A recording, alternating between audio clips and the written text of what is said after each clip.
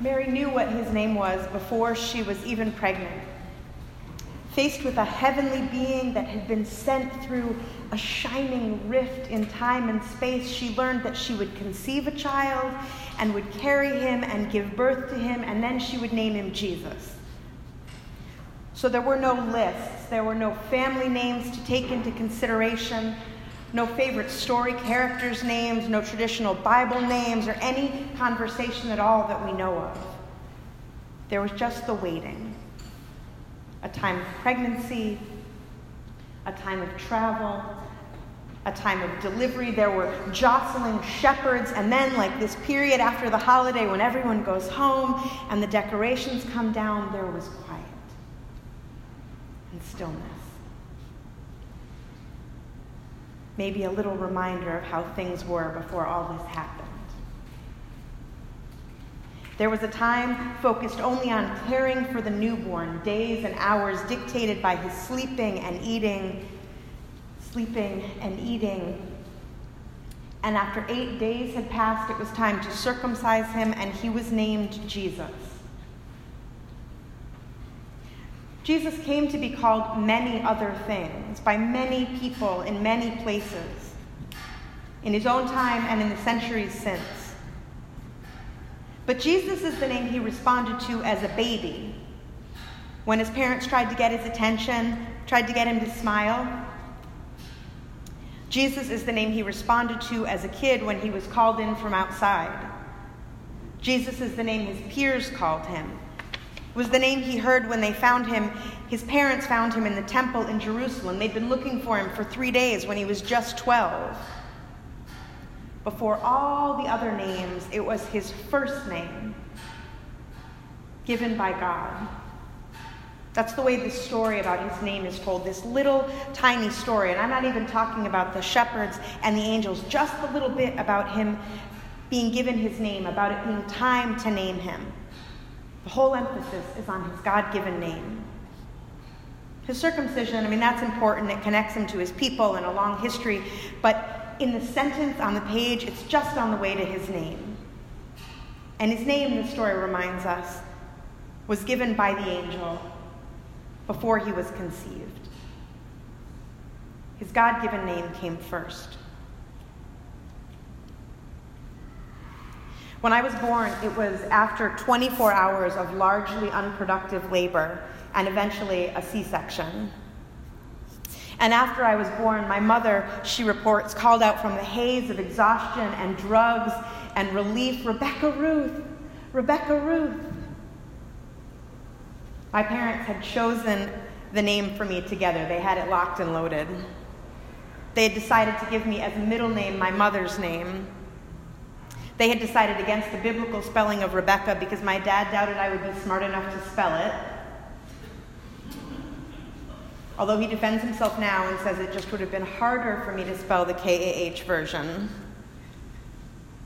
Before the medical staff took me to clean me up, I saw this dark hair, my mom says, and these blue eyes, and she called my name.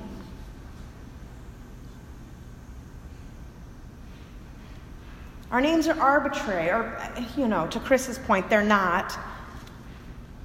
For many of us, our names have been deliberated and discussed and debated and chosen, but taken as a whole, names are arbitrary labels. It's why it's so hard to remember names in a room full of strangers. In a room full of strangers, a Scott is no different than a Brian. Like, lists of names, they might as well just be lists of nouns that we've heard of but have no picture for. I'm sorry, I know you just said it, but is your name chair or window? It's like separated from who we are. They're completely arbitrary. But because they get spoken to us so often, so early, while people tried to get us to smile and tried to call us in from outside, what our friends called us, our names come to sound to us like us, us, us. Which is why it's so hard when someone fails to remember them. We've been introduced like half a dozen times. I know, too, that for some of us, our given names don't sound or feel God-given. Our given names are not full of love and recognition for some of us. They don't carry us. Instead, we drag them around like dead weight. But even that doesn't mean that we don't each have a name that would make us turn around when called out, even in a crowded room.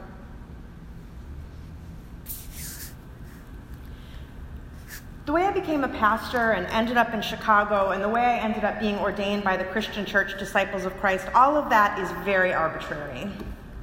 In fact, I think some of the folks who ordained me sensed how arbitrary it was and worried about it. But I thought I was just being honest about something that I was coming to think increasingly everyone knows is arbitrary. I mean, I worried too sometimes. I worried, for example, that I became a pastor only because I come from a Christian family, only because my dad is a pastor, only because I wanted to, do something in the family line. I more than worried. I knew that I ended up in Chicago just because the pastors at my home church in Boston had been to the University of Chicago, and I ended up in the Disciples. This is the part that worried the people who ordained me. I ended up Disciples not because I felt moved by Disciples theology or polity, but because my pastors in Boston were Disciples, and one of them said, well, if you do end up feeling drawn to the Disciples, if you do end up going to divinity school, there's a program at the University of Chicago that will pay you to go. I mean, I was suspicious about all of that. And then about my dad and my family heritage, a mentor said to me, of course that's part of the reason. We all have a variety of motivations for things we do. And as for the Disciples piece, I was definitely happy for the scholarship, grateful. But I had a scholarship to go somewhere else too. And in the end, I decided that there was no need to feel guilty. The Disciples, that's the denomination where God found me. It's where I heard my call. I was sitting in the pews, and it was a very small but unmistakable moment. Oh, this is what I'm supposed to do. And I had spent my whole 20s thinking I was lost. My resume was eclectic and meandering, as I've said here before. But then, sitting in the pews, I heard it. God. And I realized I wasn't lost at all. I stuck really close to my parents when I was a kid. I was both a rule follower and a scaredy cat. So I was rarely lost. I would never have wandered off like Jesus did when he was 12, not for any reason. I certainly would not have hunkered down the way he did in the temple for 3 days, knowing full well that his parents had headed home. I actually only have one memory of ever being lost or separated from my parents, although I'm sure it must have happened more than once. Just in a grocery store, and I was panic-stricken. And when my mom and I connected around the end of an aisle, she'd just been one aisle over. She had, of course, been looking for me.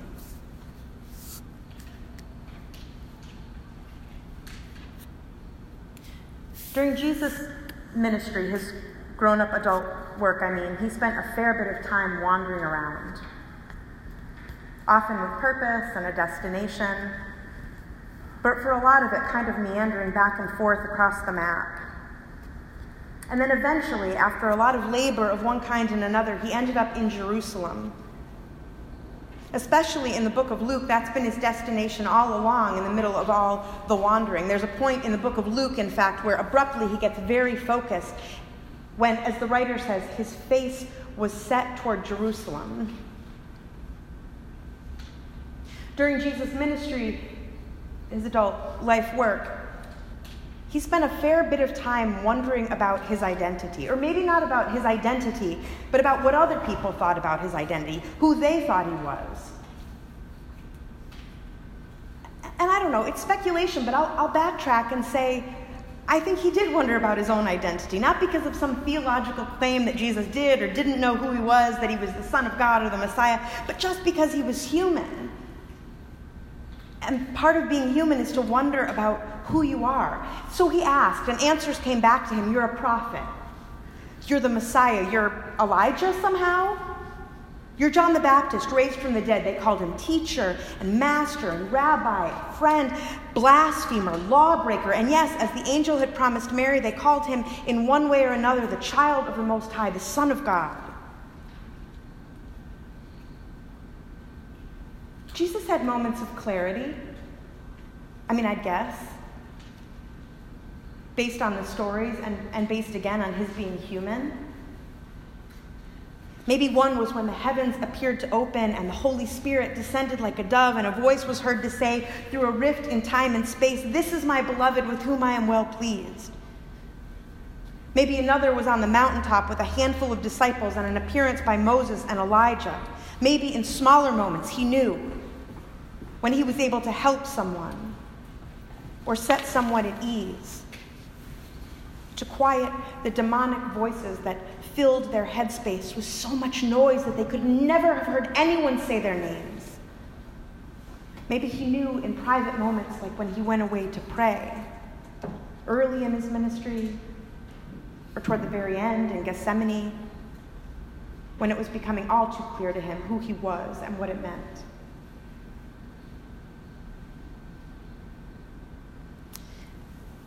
There's a danger in telling call stories, even little ones like mine, in the pews in Boston.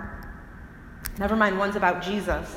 There's a danger in telling call stories that someone will hear it and think, well, I don't have a story like that. That's all well and good.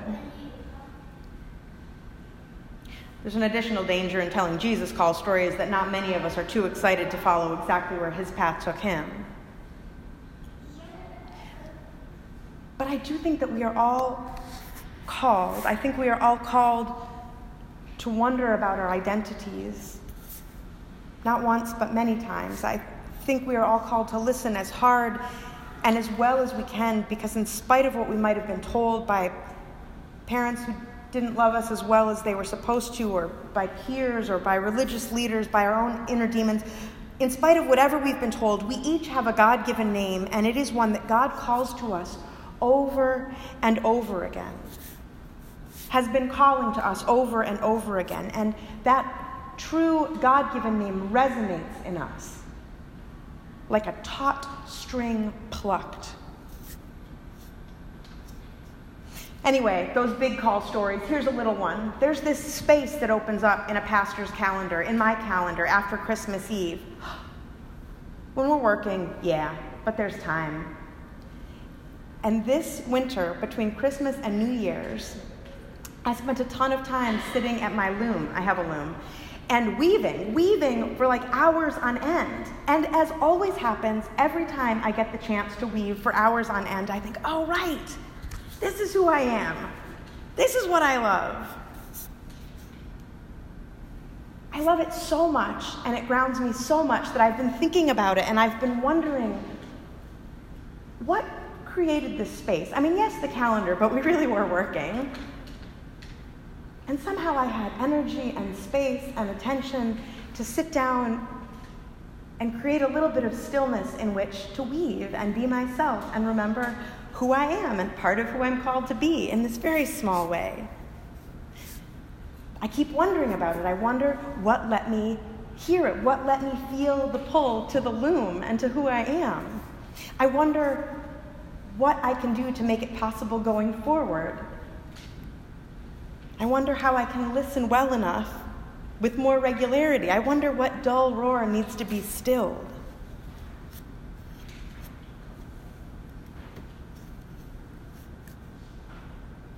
And so for you, too, I wonder those same questions. I wonder what it is that calls to you or pulls on you or would. I wonder what is your first or truest name. I wonder what is the one that sings in you with a twang that makes you turn your head or stop or start or realize, thank God, that you're not lost after all. I wonder what the name is that has been yours at some level all along, even if the name people call you has changed, even if the name you call yourself has changed. The new year is an arbitrary time to ask these questions, to try and answer them. But I'll take it. I wonder what calls to each of us and to us as a church as we move into the new year, feeling purposeful or meandering, wondering who we are, or feeling deeply like ourselves. I wonder how we can be a church where you can hear God calling you still again and again because God is. God is. God is saying the name by which you are most fully known and loved. And your name will be called